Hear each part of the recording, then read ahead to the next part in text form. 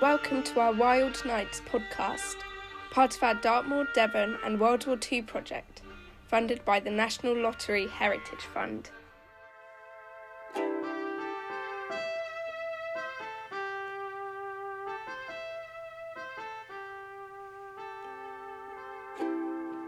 Don't look so sad. Where am I going to sleep? There's no bed. Yes, it's Daddy's office. He won't be using it anymore. Now he's gone to war. He'll want it back after the war, but you'll be gone by then. You hope. What? You're not staying after the war's over. I didn't mean that. I meant your father might not. What? Sorry, never mind.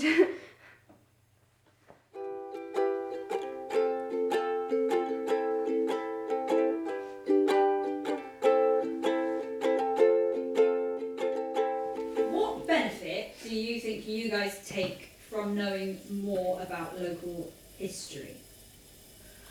I get a sense of identity.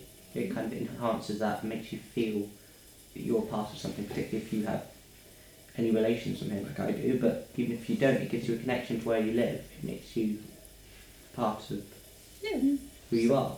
I also feel like it makes you kind of appreciate where you live a bit more as well, especially I think over quarantine or whatever.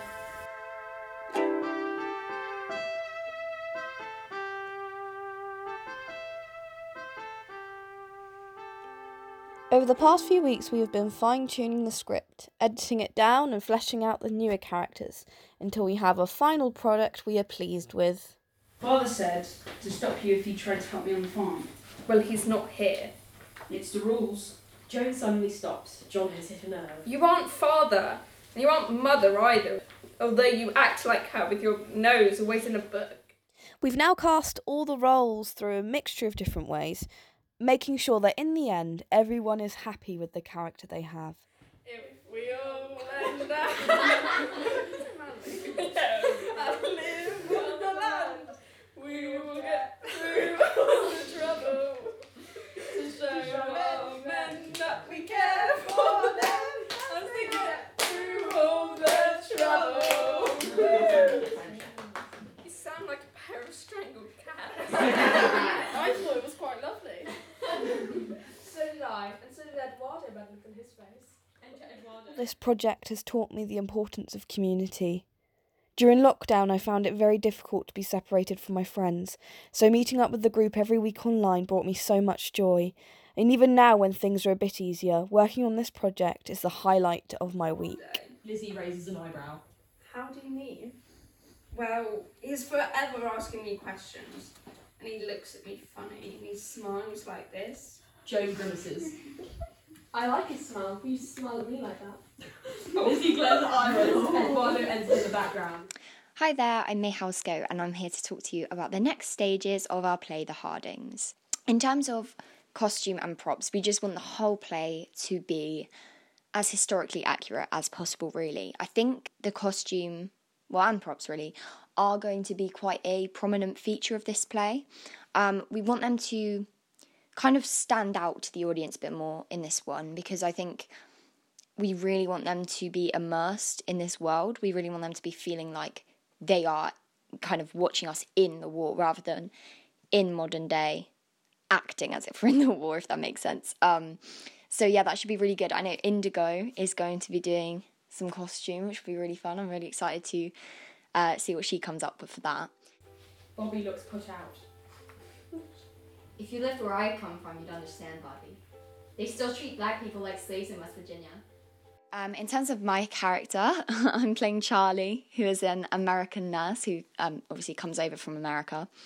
And, I think each character is actually really important to this play. I think they all add a different element to it. But I think my character is important because you get that different insight into how the war affected lots of different countries. Without her, I think it would just feel very, very, Britain-based, and how the war kind of looks in Devon to an outsider, if that makes sense. I also mention in the play the black GIs, so I say, they still treat black people like slaves where I come from, and I think that's actually really interesting and a really important point in the play, because it adds another element of, inequality in race at the time. And I think we do touch on a lot of subjects kind of like that in the play that are really important and kind of crucial to knowing the time, really. We've got inequality of the sexes, inequality of race here. And I think things like that will just show how far we've come, almost. And, equally, how far we've got to go, how much work we've still got to do.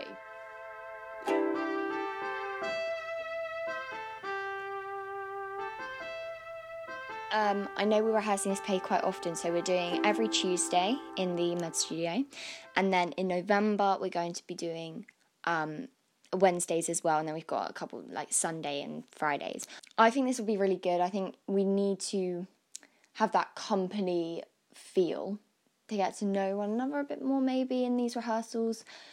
And also to just make our characters know each other a bit more as well.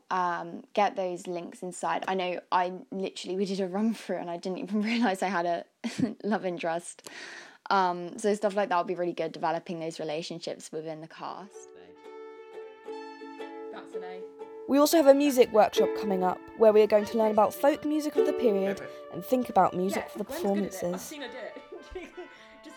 Also, she plays partly the... We are going to be rehearsing our play, The Hardings, and performing it on the 28th of November to a live audience.